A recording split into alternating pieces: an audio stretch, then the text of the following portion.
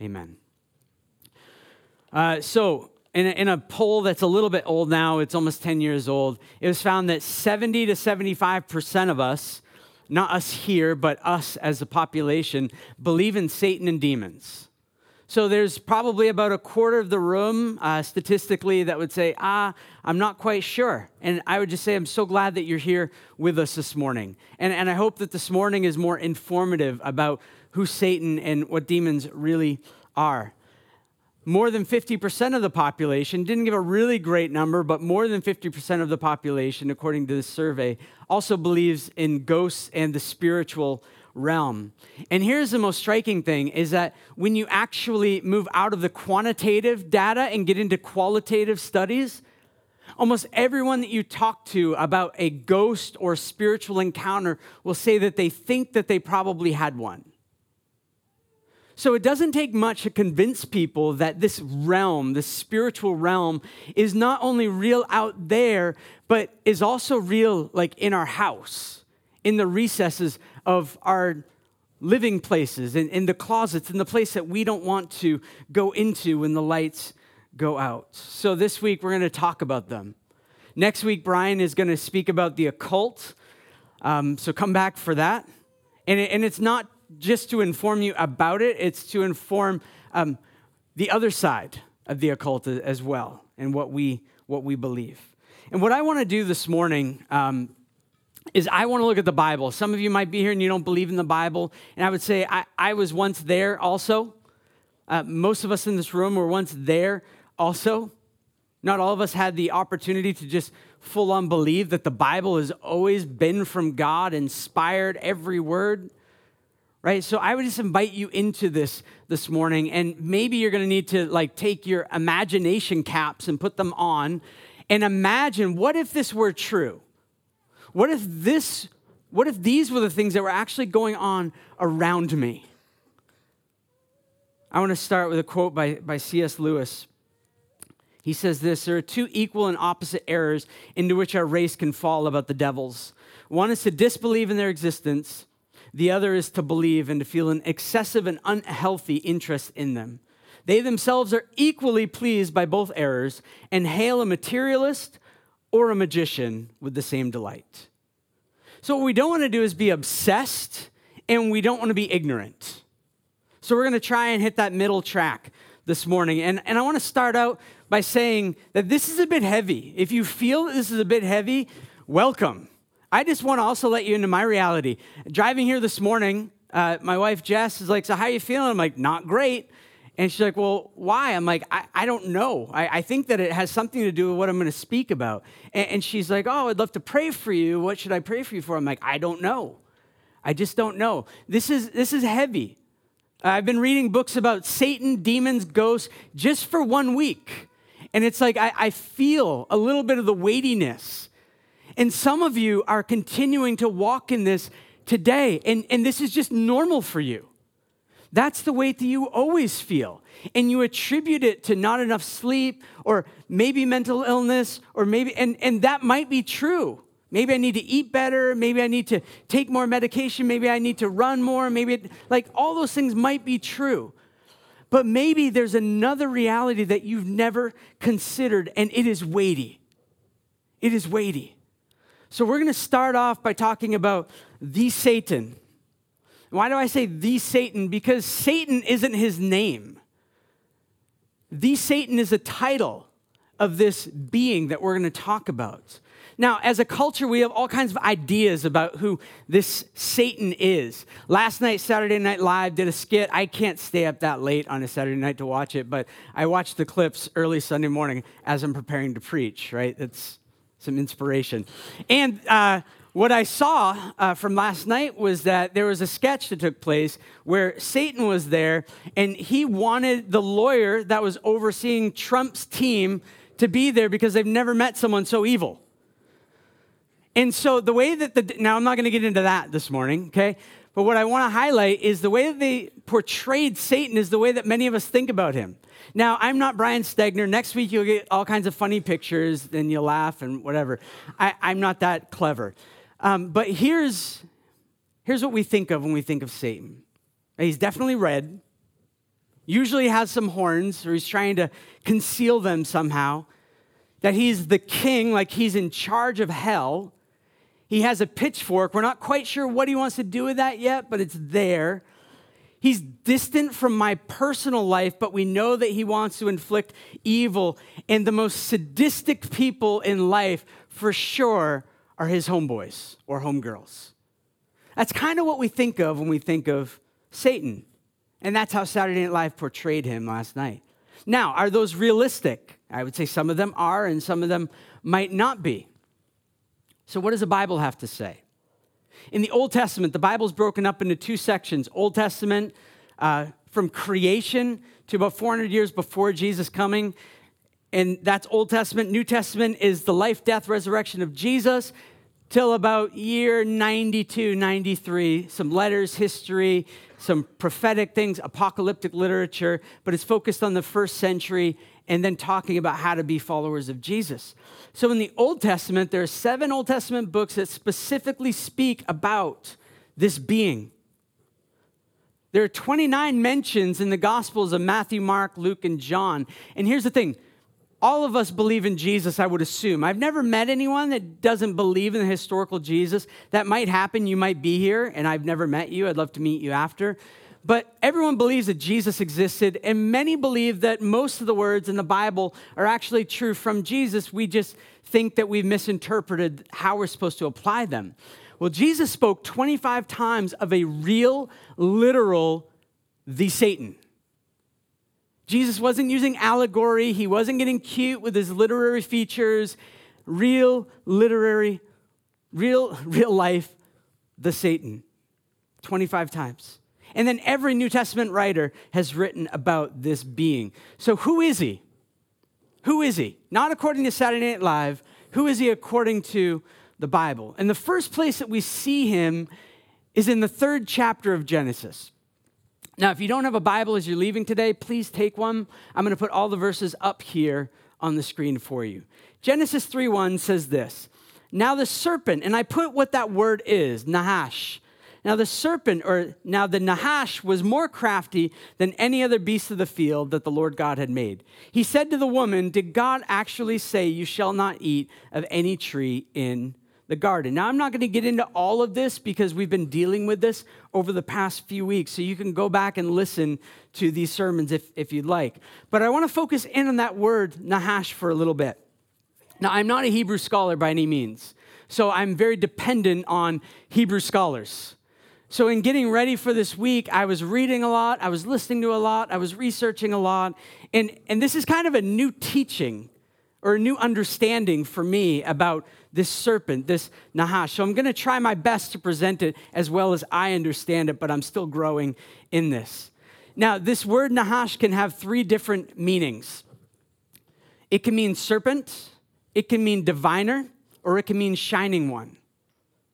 And actually, in one of the translations, it doesn't say serpent, it says shining one. Now, the shining one was more crafty than any other beast of the field. So it's more than just a snake. It's more than just a serpent. And people way smarter than me, I think Michael Heiser is one of the guys, he says actually all 3 of these meanings are appropriate here. Serpent, shining one, diviner. And we've always thought, maybe if you're like me, you've always thought of this as just being like this snake that pulls up in the garden, like stands up and starts speaking, and Eve sees no problem with that. Now, maybe animals talked, maybe they didn't. I don't know. But what this verse says is that this being was more crafty than any of the beasts of the field. What it doesn't say was that this serpent was a beast of the field. It says now this being, this Nahash, was more crafty than any of the beasts of the field. So it takes beasts of the field and it puts the Nahash above them. That this being is smarter, is more clever, more crafty. We find out that this Nahash is actually created a spiritual being. That when this Nahash was made, it was made good. It wasn't made evil, primarily. At the beginning, at the outset. It was made good. This Nahash had a personality, which meant it had an intellect. He had an intellect and an emotion and a will. And most likely, this blew my mind, most likely, this being was actually a seraphim. So a seraphim would have been an angelic winged creature. So it's this angel that looks like a snake with wings, but snakes were revered as beautiful and wonderful in the ancient world and as much wisdom. And so as this snake is being brought to Eve, maybe it's not just a snake. Maybe this is one of God's angelic beings that he made. And so when Eve doesn't respond like, a talking snake, it's because she knew. She knew of this seraphim. He had already spent time in the garden. There were also cherubim, other angelic beings, in the garden with Adam and Eve. So maybe this is why she wasn't so startled. So what happens? Who is he? Well, the Nahash is this divine spiritual being. What happened? Well, the Nahash speaks with Eve. And since she's so familiar, potentially, with this being, she wouldn't suspect bad intent at all. She wouldn't suspect that he would be trying to betray her and lead her away. But that's exactly what he does. And we looked at that in depth last week, the evil of this action. So this Nahash leads her astray. And then God brings a curse onto the woman, the man, the earth, but he also brings a curse onto this Nahash. And we see this in Genesis 3, 14 and 15. The Lord God said to the serpent, to the Nahash, because you have done this, cursed are you above all livestock, above all beasts of the field. On your belly you shall go, and dust you shall eat all the days of your life. I will put enmity between you and the woman, and between your offspring and her offspring. He shall bruise your head, and you shall bruise his heel. So this being, this angelic being, is now cast down and cursed. Maybe, I'm not saying this for sure, I don't know. The Bible's not really clear, but maybe this is when the Satan is actually cursed. Maybe there wasn't this great fall before that. Maybe this is when it actually takes place. We're not quite sure exactly. But what we know is that the curse is that this Nahash was going to be cast onto its belly, and that this Nahash was going to eat dust. Now, snakes, serpents don't eat dust. So this isn't necessarily a literal thing. This eating dust is one of being cast down. Your position is no longer that you're part of the divine council, that you're enjoying and eating and feasting on the glory of God and being in his presence, but now you're going to eat death. Now you're going to crawl on the earth. You're going to take a humble posture. No longer are you going to be proud and ready to strike. You're going to be humbled in your curse. Now this being, if this is really true, if he was a seraphim, if he was an angelic being and spent time in the presence of the glory of God, why would he ever rebel? Like he got to tan, right? If seraphim tan, he got to tan on the glory of God. He got to bask in pure goodness and righteousness and goodness. Why would he ever rebel? Well, most scholars agree that two passages, though maybe not speaking specifically about who this being was, point to his heart, point to the reasons why he did this. So let's look at both of them. Isaiah chapter 14, verse 12 to 14. This is actually speaking about a human leader, but then in the middle of it, Isaiah kind of gets strange, and it seems like he's talking about someone else. And maybe he's talking about this Nahash. How you are fallen from heaven, O day star, son of dawn. How you are cut down to the ground, you who laid the nations low. You said in your heart, I will ascend to heaven above the stars of God. I will set my throne on high. I will sit on the mount of assembly in the far reaches of the north. I will ascend above the heights of the clouds. I will make myself like the Most High. And so if this is really about the Satan, then what was going on in his heart is that I am going to be better than God. I've been hanging around God's stuff. I think I can do it better. Don't you love it if you have kids, when your kids say that to you? Now, they don't really say that to you. They say it with their actions. I think I know better.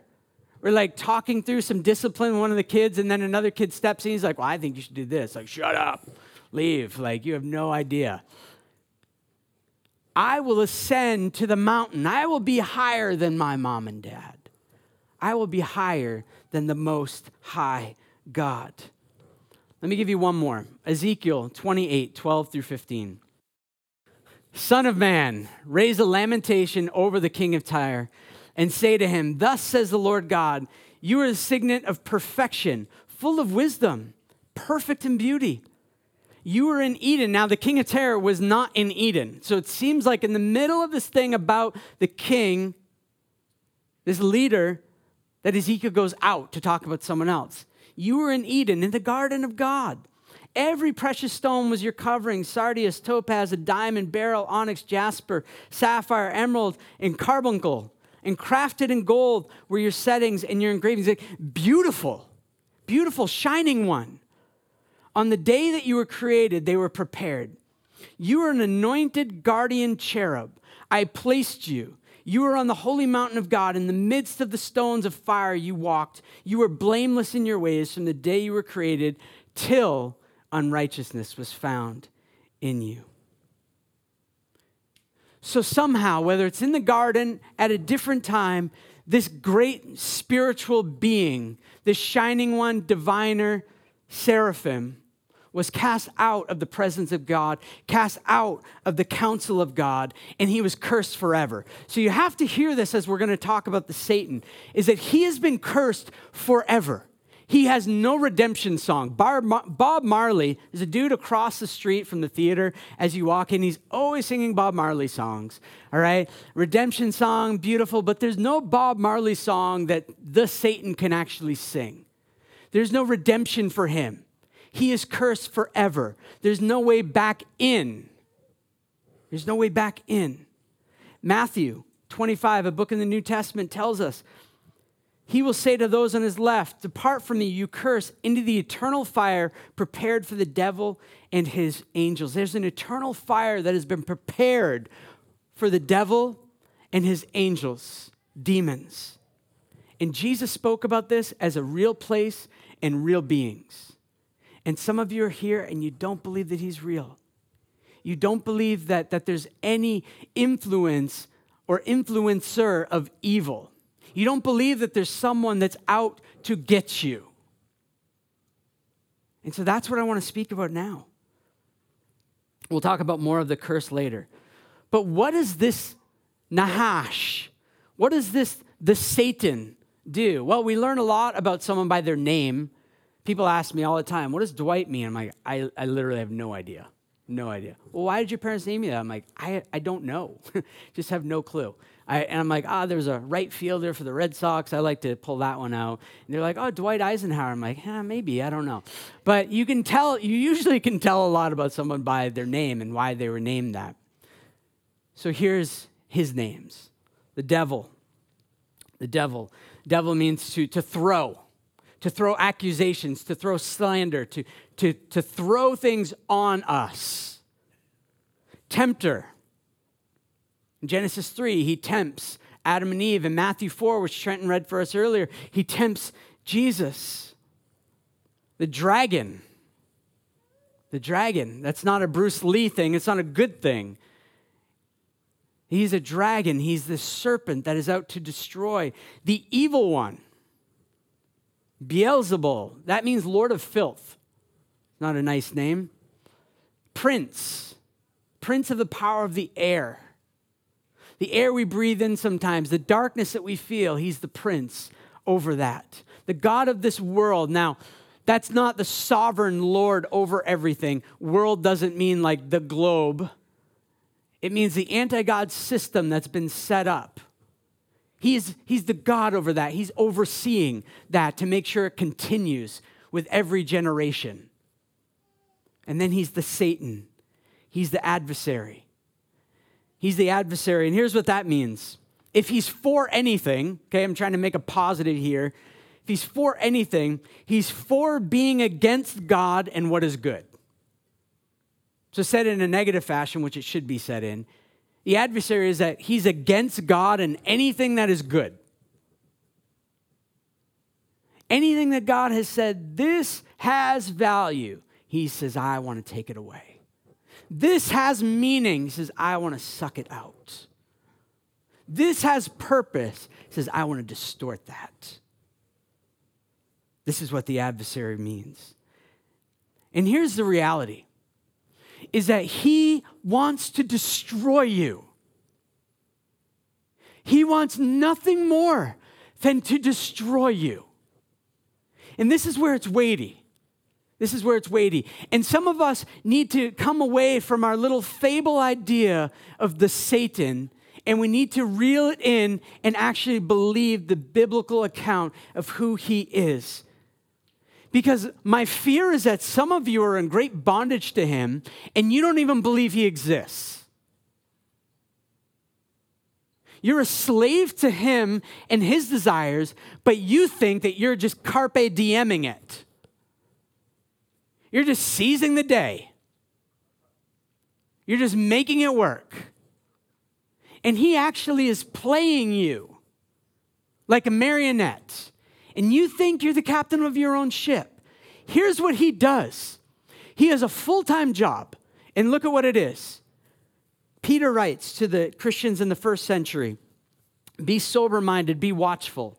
Your adversary, okay, that's personal. Your adversary, it's not just the adversary, but your adversary. Your adversary, the devil, he prowls. Prowls is a hunting term. Like he is hunting, he is stalking you. I grew up hunting with my dad, and we would track deer. My dad is one of the most well-known deer trackers. Random information, there you go. But when there's no snow, it's hard to track a deer, though my dad does it somehow. So I didn't do that, but I would stalk a deer. And so I would move through the forest without making a noise. Without making a noise. And so when you come across the deer and you shoot, or I shot a bear one time, and the bear had no idea that I was there, but I was in his home.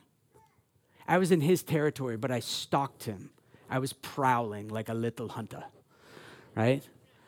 14. This is what he does. He's in your home. He's in your stuff. He's prowling around, and you have no idea. And what does he want to do? He's prowling around like a roaring lion, seeking someone to devour. Not just take a little bit, and just want to bite. He wants to eat all of you. He wants your heart. He wants your seat of affections. And we forget that. We forget that. There's a real lion living in our midst, and we forget it. Now, if I go to Africa on a safari, I'm not going to forget that there might be a lion there. I'm going to stay in the truck all times, guaranteed. I am not going to pretend to be brave in that moment. If you tell me lions are around here, I'm stuck. And I'm ready to make you go faster. But yet we forget that we're in this safari. We forget because we're just so comfy cozy. We're so used to it. We're just so used to the way that life works that we forget that he is here. And he is working a strategy. You got to hear this. He's working a strategy to bring you down. Maybe you've watched this game called American football. Some of you don't like it. It doesn't matter to me. Here's the illustration. That there are coaches on the sideline. A play happens real quick, and then you see guys with sheets, and they're holding it over their mouth because people can read lips and stuff. So they're holding it over their mouths, and they're calling a play, right? They're calling a play to the quarterback that he's going to do, and then the other guy's making signs to the defense of what they're going to do if things happen. It gets crazy if you actually get to watch them. Crazy signs. This is what the enemy is doing. He's calling plays against you all the time. He's not sitting back hoping that maybe you might fall into something one day. He's pursuing you. I read a book called The Gospel According to Satan this past week, and it's actually by a Christian author. Okay, it's not that dark. It's exposing the lies of Satan. And Jared Wilson is the author, and he tells about this a time where his mentor, Ray, sat down with him and he said, Ray looked me in the eyes and said, Jared, did you know that the enemy has a file drawer on you? He knows your likes. He knows your dislikes. He knows your disagreements with your wife. He knows how you can be tempted. He knows the times that you're most weak. Like, he knows all that stuff. There's no privacy laws with him. He's got it all. And he's working a plan to bring you down. Now, how does he work that plan? Well, first off, he lies to us. Look at what Jesus said about him. This was an amazing text I wish we could explore in all of its context right now, but we can't. Jesus is talking to religious leaders who are supposed to be representing God, and he says, you are of your father, the devil, and your will is to do your father's desires. He was a murderer from the beginning and does not stand in the truth because there is no truth in him. When he lies, he speaks out of his own character, for he is a liar and the father of lies. This is what he does. He just lies to you. And you know what the best lies are? The ones that are almost true. The best lies are the ones that are almost true, or they hold 90% truth. It's just that like one or two words in that phrase. You're like, wait, what? It's like, no, don't worry about those words. Think about the whole complete thought. Let me just give you one of them because we don't have enough time to go through a lot. One of them, and I hear it in the church, is that God just wants me to be happy. God just wants me to be happy. How could God do that? Or how could God let that happen? I know that God just wants me to be happy. There's a few problems with it. First is that word just. God did not make everything just for you. It's not all about you. We need to step back from our self-absorbed worldview. God doesn't just want for you to be happy. Does he want for you to be happy? Yes, but not a fickle happiness that's dependent on circumstances, but a joy that's deeply rooted in him. See, happiness is dependent on circumstances. Joy isn't.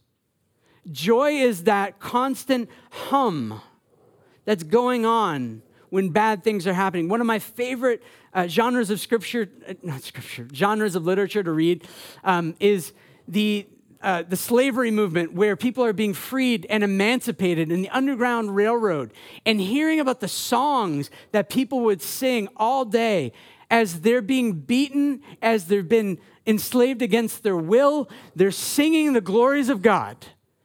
And as some slaves show inside of that, inside of some of the literature, it's like the joy is bubbling up.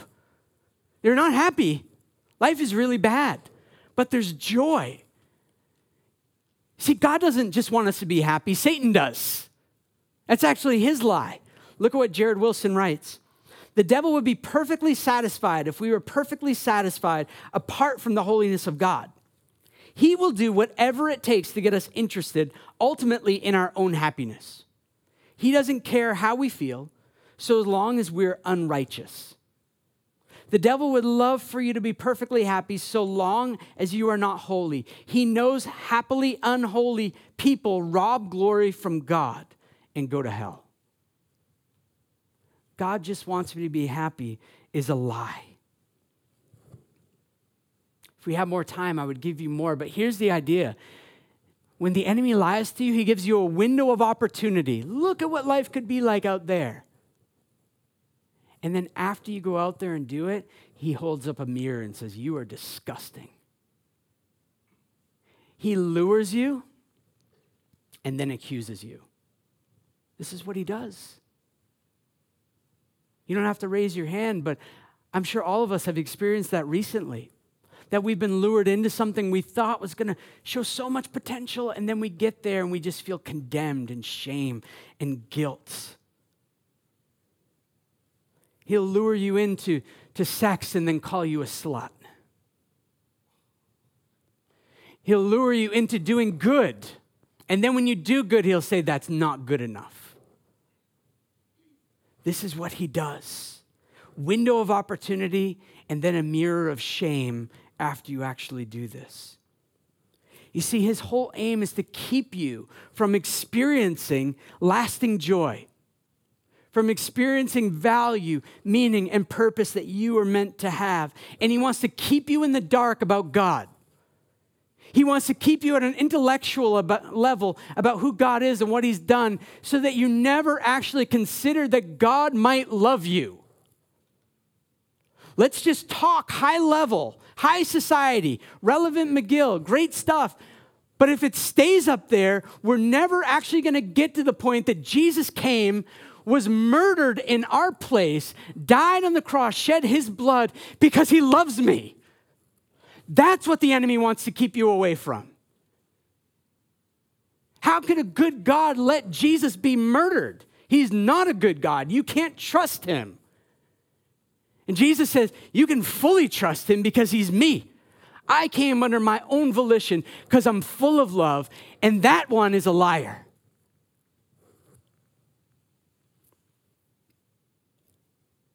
Sometimes we have pictures of Satan as wanting this deep, dark thing where everyone's like addicted to heroin and sleeping with one another, big orgies on St. Catherine Street, and like that's what Satan City would look like. But I don't know.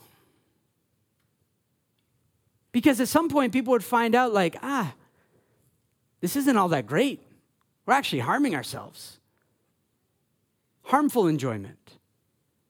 Listen to this idea by Donald Barnhouse. It's a bit dated. He talks about pool halls, but if the devil took over a city, it wouldn't be glutted with bars and porn shops and pool halls.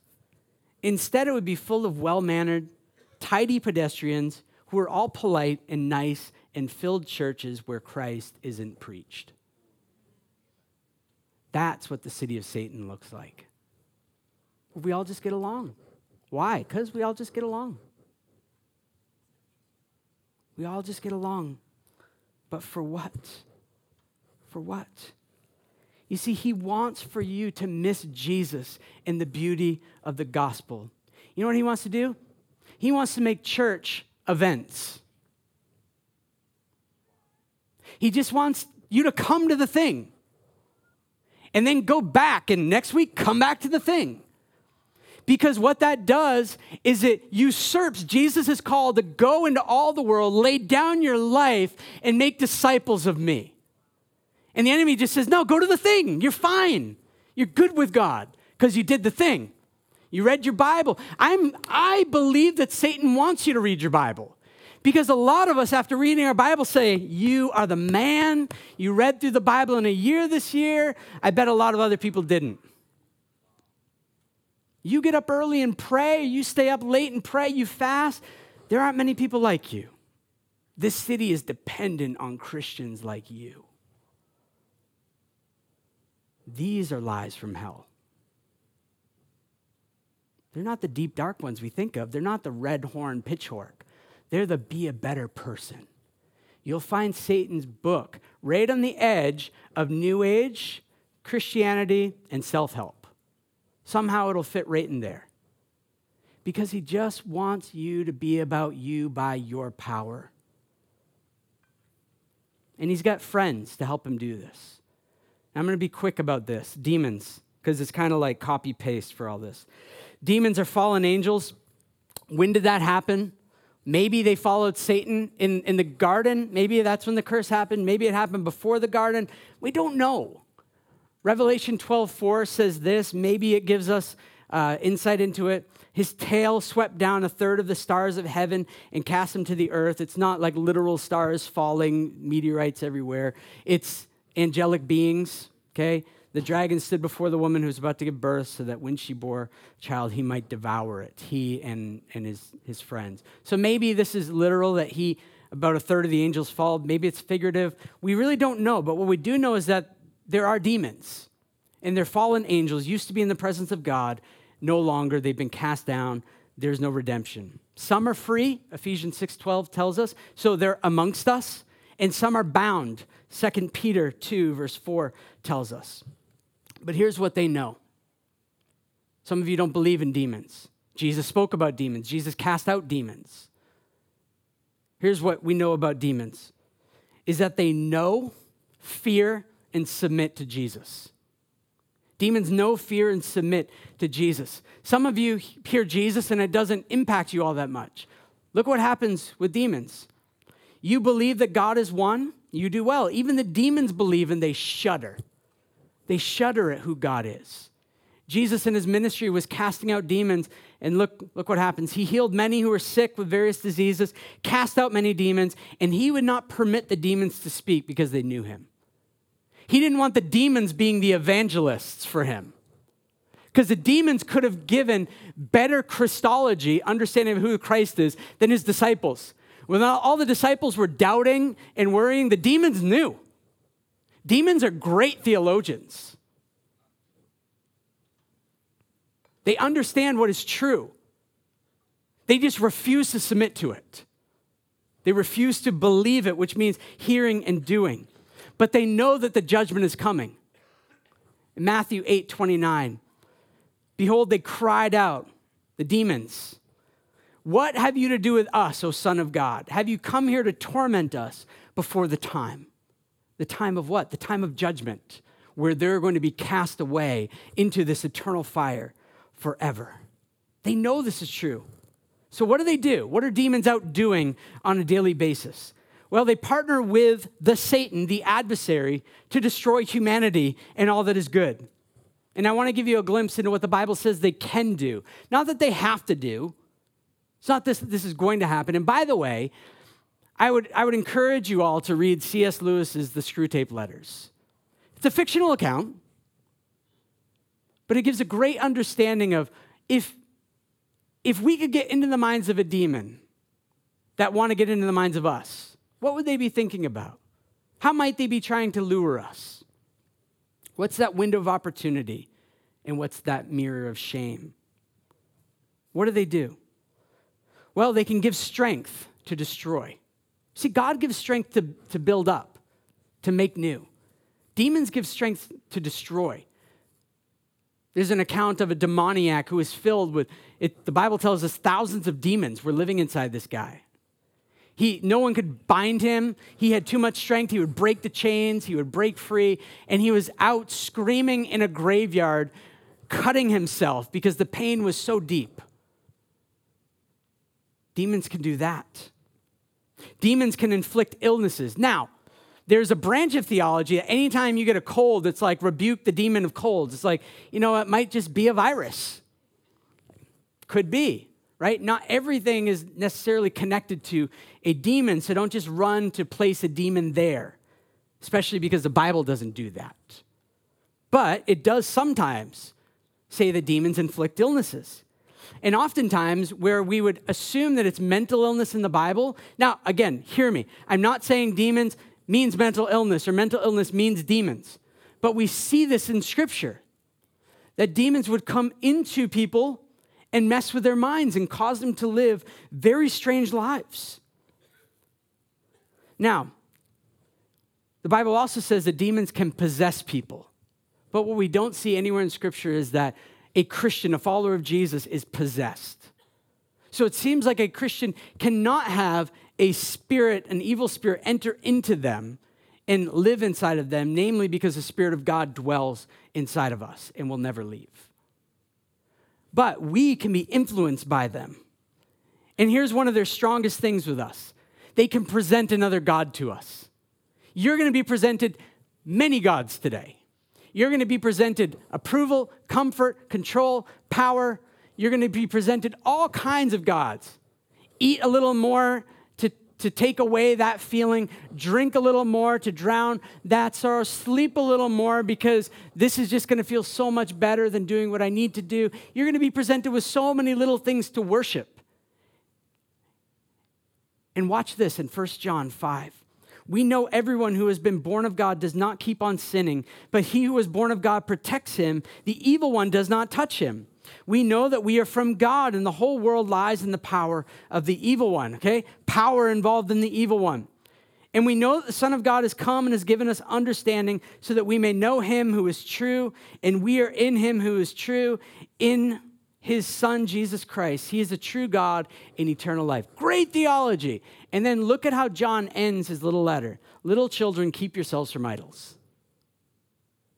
Because this is the way that the enemy is going to lure you away from who God is and what he's done. He's going to draw your worship away, and he doesn't care what you worship. He just doesn't care, as long as it's not the true and living God. Do you get that? It doesn't have to necessarily look evil to be evil. What you worship, your safety and security, if you worship that, that's evil. Because in Christ alone can you have safety and security. If you worship having everyone love you and so you're a people pleaser, that is evil. Because only in Jesus can you find true pleasure and have the only one that matters be pleased with you. That the enemy wants to put these little idols out in front of you and see which one you're going to latch onto. And lastly, demons inspire false teachers and teaching. There are many religions and teachings that say, man, Jesus was a great person. He was definitely a God. He was definitely a prophet. He was definitely a great teacher. But what the Bible says is actually he was the Son of God. He's the true and living God. He's the authority. He's actually Yahweh. He's the God of the Bible. Be like, no, that's too far. Well, then we disagree about who Jesus is. And what demons want to do is present 90% right of Jesus and just change that 10%. Because if you get a little bit wrong, then you get the wrong Jesus. Jesus isn't just a prophet. He's not just a God. He's not just a teacher. He's the only true and living God. And one of the ways that demons cause us to fear is through ghosts. And I want to be short on this because we could spend a whole sermon on this. There's a huge belief in ghosts. Huge. At Halloween, I went on to NDG Living because we live in NDG, and it's a great little community forum. And on Halloween, someone said, hey, random question, but has anyone had any experiences with ghosts? I've never seen a thing blow up so fast. I was trying to read all the comments, and I couldn't keep up. So many people were talking about how they have a ghost living in their house, how they've made a deal with a ghost. One of the creepiest ones was a woman talking about how just last week her dog passed away, but she's so comforted because the dog is scratching in her room and breathing on her neck at night to let her know that he's still there. And that's frightening. I don't want to make fun, because this isn't something to make fun of. A ghost would be a phantom manifestation of a dead being. Now, what professionals in this realm, yes, I read a big book on ghosts this past week, all right? What professionals in this realm would say is that ghosts aren't yet on the other side. Many believe that ghosts are reincarnated into something else. The other tribe means that they move on to the other side, whatever that means. And so they're just kind of stuck in the in-between. And so the constant understanding is that ghosts just want to communicate. They want to tell you something. They're banging the drawers shut in your kitchen because they just want to tell you something. James Van Praagh, he's an impressive ghostologist, or what, I don't remember his title. A spirit will attempt in every way possible to communicate and get us to understand its newly relocated existence. These are good ghosts, but they also say they're bad ghosts that want to torment us. And here's the suggestions. Now, these are laughable in a sense, but yet these are true beliefs. That this is suggestions that if your house is being haunted, here are things that you could do. You could make a deal with the ghosts. You could tell them to go in the attic or another room. And people do that.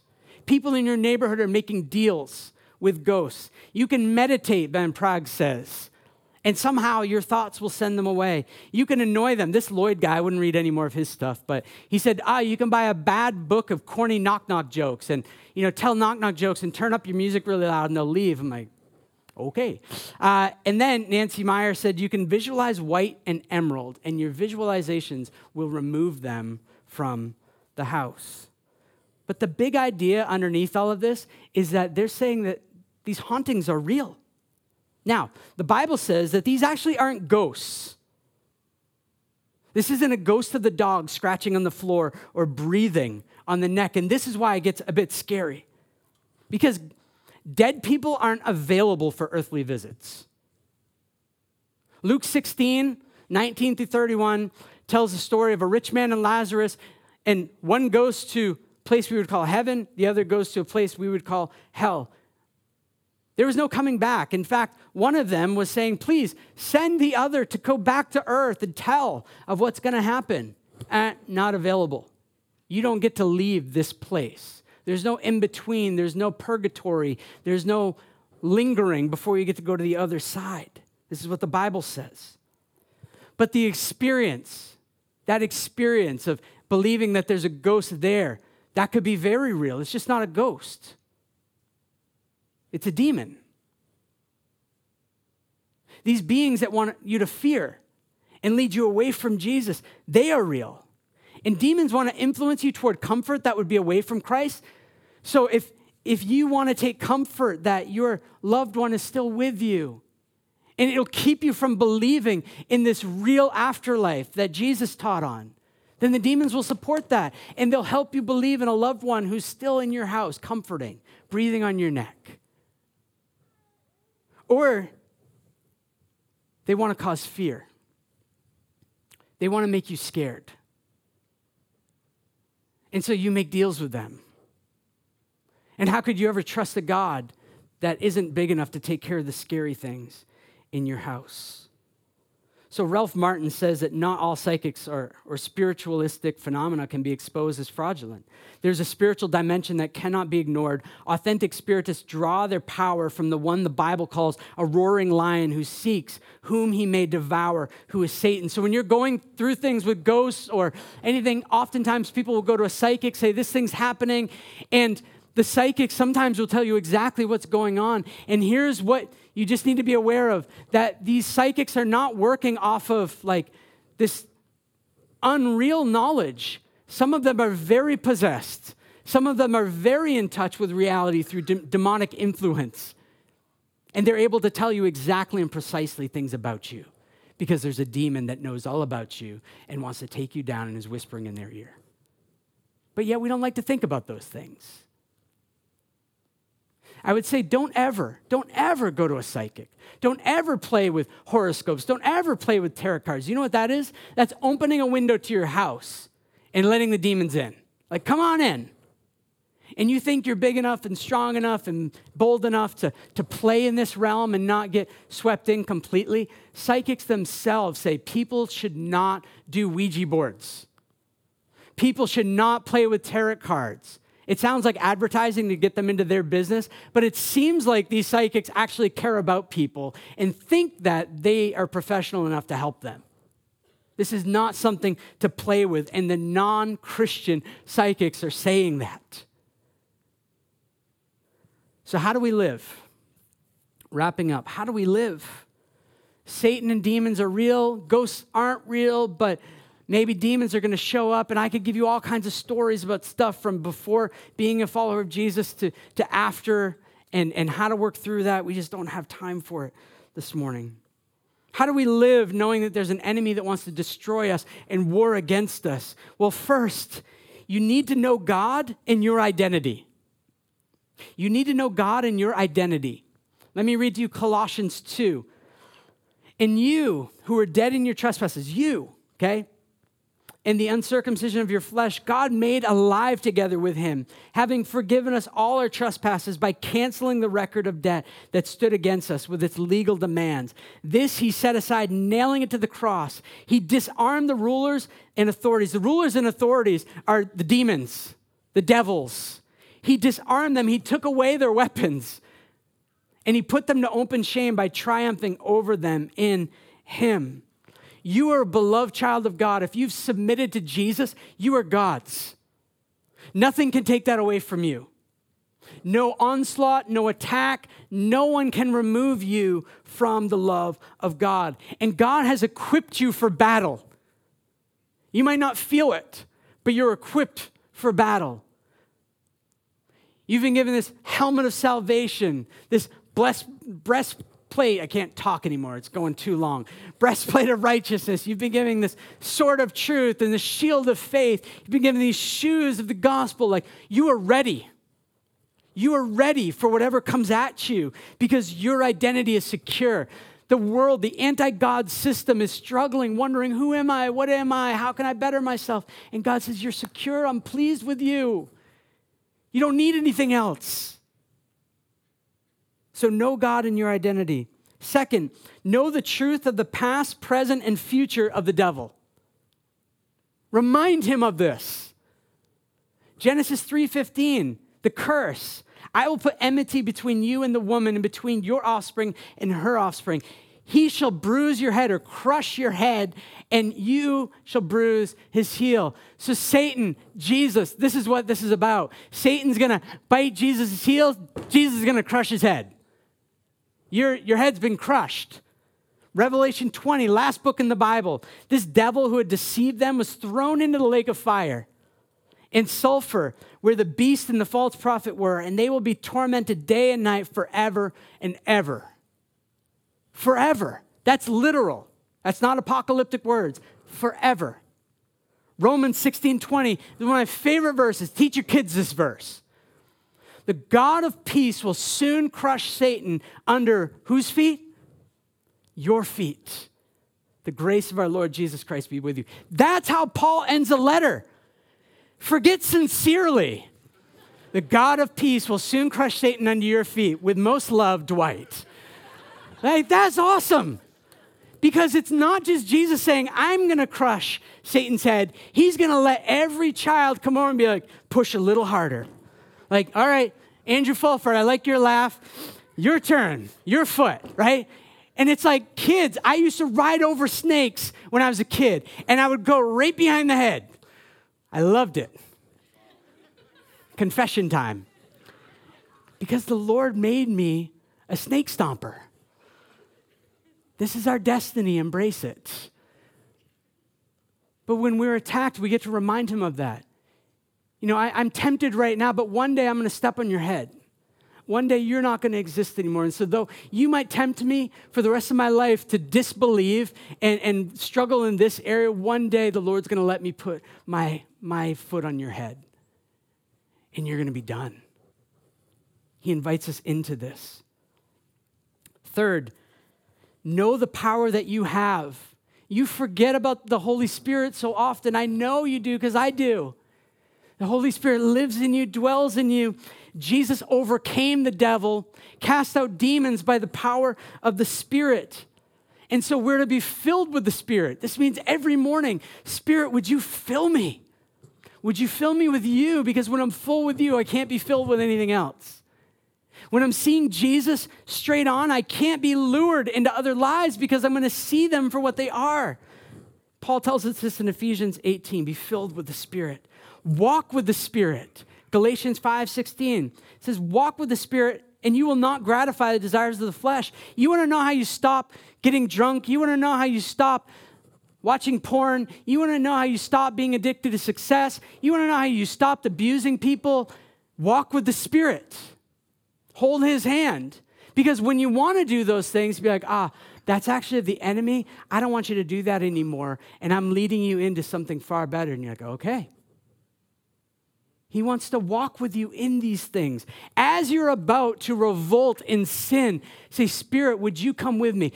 Here's something strange, maybe. When I work with guys in internet pornography and addiction, I'm like, okay, so you watch porn and then you're going to masturbate. Okay, so as you're about to do that, just go ahead and pray real quick. Spirit, would you fill me and walk with me into this as I do this? And they're like, what? I'm like, yeah. There's a command in Scripture to do that. So make sure just before you do it that you do it. And the Spirit begins whittling away at guys because the Spirit's helping them to overcome this, that there's something far better than this quick get off. There's eternal enjoyment, 10,000 pleasures waiting for them and to be available now. And the Spirit isn't one of fear, but of power, love, and self-control. I know I'm going long, and I just don't care this morning because I think this stuff's important. So I'm sorry for your bladders. Lord, help their bladders. We're just going for it. This is non-cultural. You're not supposed to preach more than so many minutes. And I'm just like watching I don't care. I'm just going to shut off the timer. There we go. Know the snares of the devil. Fourthly, know the snares of the devil. Expect a subtle attack on God. If you start believing lies about who God is, that's probably not from you. Expect lies about your community. The church doesn't really care about you. They don't love you. They aren't there for you. Now, some of that might be true because we're still sinful. But when the enemy tells, or when you hear, you should just leave the church. It's about you and Jesus. That's nowhere to be found in Scripture. That's a lie of hell. When you hear things about people in the church, I've heard this all the time. I hear things about people inside of the church. And what I do is instead of dwelling on them, be like, oh, did they really think that about me? I just go to them and I'm like, hey, weird, awkward question. I thought this about you. I thought you might be thinking this about me. Is this true? Did you ever say this? They're like, no, it's not true. I'm like, good, thank you. And then I explain to them, not that I'm going crazy, but that the enemy's been lying to me about them and wants to cause division in the church this way. So go to people, verify whether it's true before you just believe and assume that something is true, because he loves to lie to you. He'll lie to you about your family. He'll tell you all kinds of things about your spouse and your kids, if you're married. He'll tell you all kinds of things about your parents. He'll highlight, not that wonderful trip that you took, but how your dad never hugged you enough. And maybe that's true, but he'll highlight all the things that are wrong in your family because he wants to divide the family. He wants to get you alone. Predators want to get people alone. And he is the ultimate predator. He wants to get you alone, get you out of the family of God, get you out of City Group, get you out of Change Group so that he can focus on you and he can build you back up with his little lies. And then he wants to lie to you about self. You're not smart enough. You're not good enough. You're really smart. You're really good. You're too big. You're too small. You're perfect size. You're just perfect. You're the standard for everyone. Don't run enough. You don't run fast enough. You run too slow. You run too fast. These are just strange things that he wants to be involved in. Any little way that he can push us toward ourselves and not Jesus. This is what he does. Get used to hearing voices. That should be normal for you. There are voices, the voice of the Spirit and the voice of the enemy. And you need to be able to tell which one is which. And when lies come, you take them captive. You put them inside of a little cage. And you're like, I don't know about you. I'm going to put you in a cage. And I'm going to examine you. I'm going to open my Bible. I'm going to call my Change Group partner. I'm going to talk to my City Group and show them this little thing in the cage. And they're like, that's a lie. That's not from God. And then you take it out and you kill it together. And when it comes back again, you put it in the cage, you examine it together again. Because the enemy just wants to pile them on so that you don't even know what's what. It's like spaghetti, right? It's just all connected. Fifth, almost done, really. Fifth, resist the devil. We're told to flee other things, like flee sexual immorality, but we're told to resist the devil. This means you don't have to fear. James 4:7, submit yourselves therefore to God, resist the devil, and he will flee from you. We do this every night in our home. Every night we walk through our house praying over kids. I got up the other night to go to the bathroom at night because having little kids that get up 9,000 times in the night to pee has reduced my already small bladder. Too much information. This is what happens when it goes over 50 minutes, right? But as I'm getting up, my girls had been troubled by something recently. They've been saying there's something in their room. And instead of just being like, there's nothing in your room, we talk to our kids. There might be something in your room. And we actually have to pray against it and get it out. And so I saw something and you're like, you were just, sleepy and whatever. Yeah, maybe. But I saw this little figure outside of their door. And I'm like, I am so tired. I need to pee. I'm not dealing with this tonight. Get out of my house. You can't be here in the name of Jesus. And just left. And I'm like, I'm going to pee and go back to bed. And we all slept really good the rest of the night. But I'm just so tired. I don't run. You don't need to run. You don't need to be scared.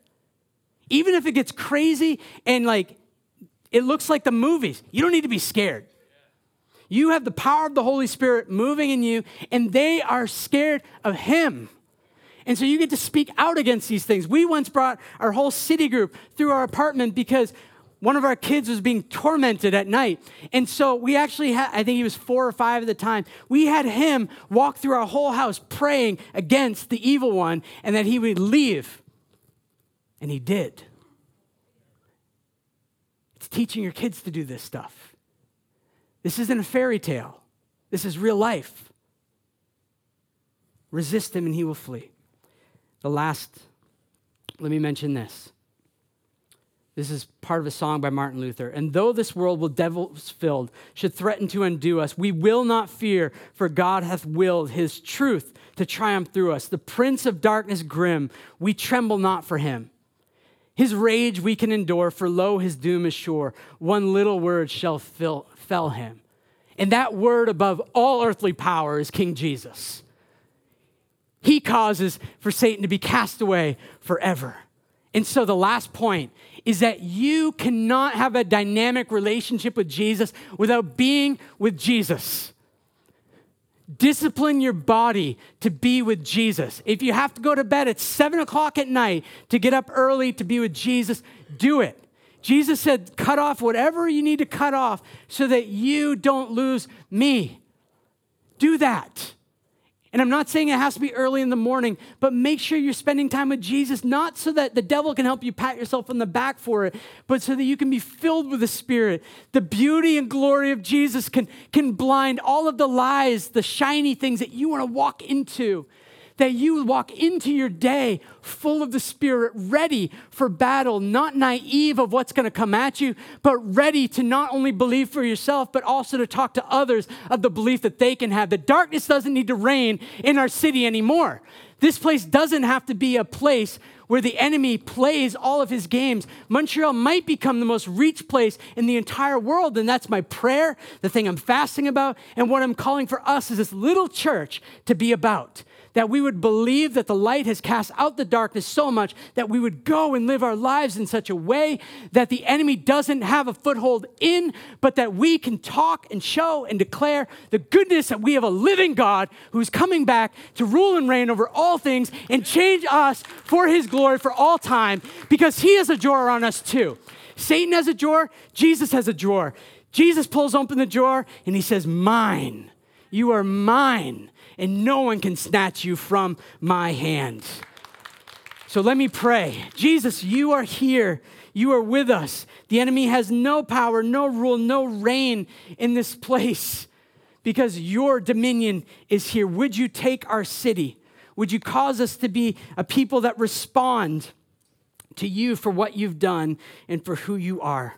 Lord, thank you that you love to change the darkest hearts. Lord, I felt my heart was the darkest heart in the whole world, and you changed my heart. And so you can change hearts. If there are people here this morning that don't yet know you, would you cause them to see you and who you are? Would you cause them to submit their need this morning to you, King Jesus, that we would not leave here obsessed or ignorant about the enemy, but that we would leave obsessed with you.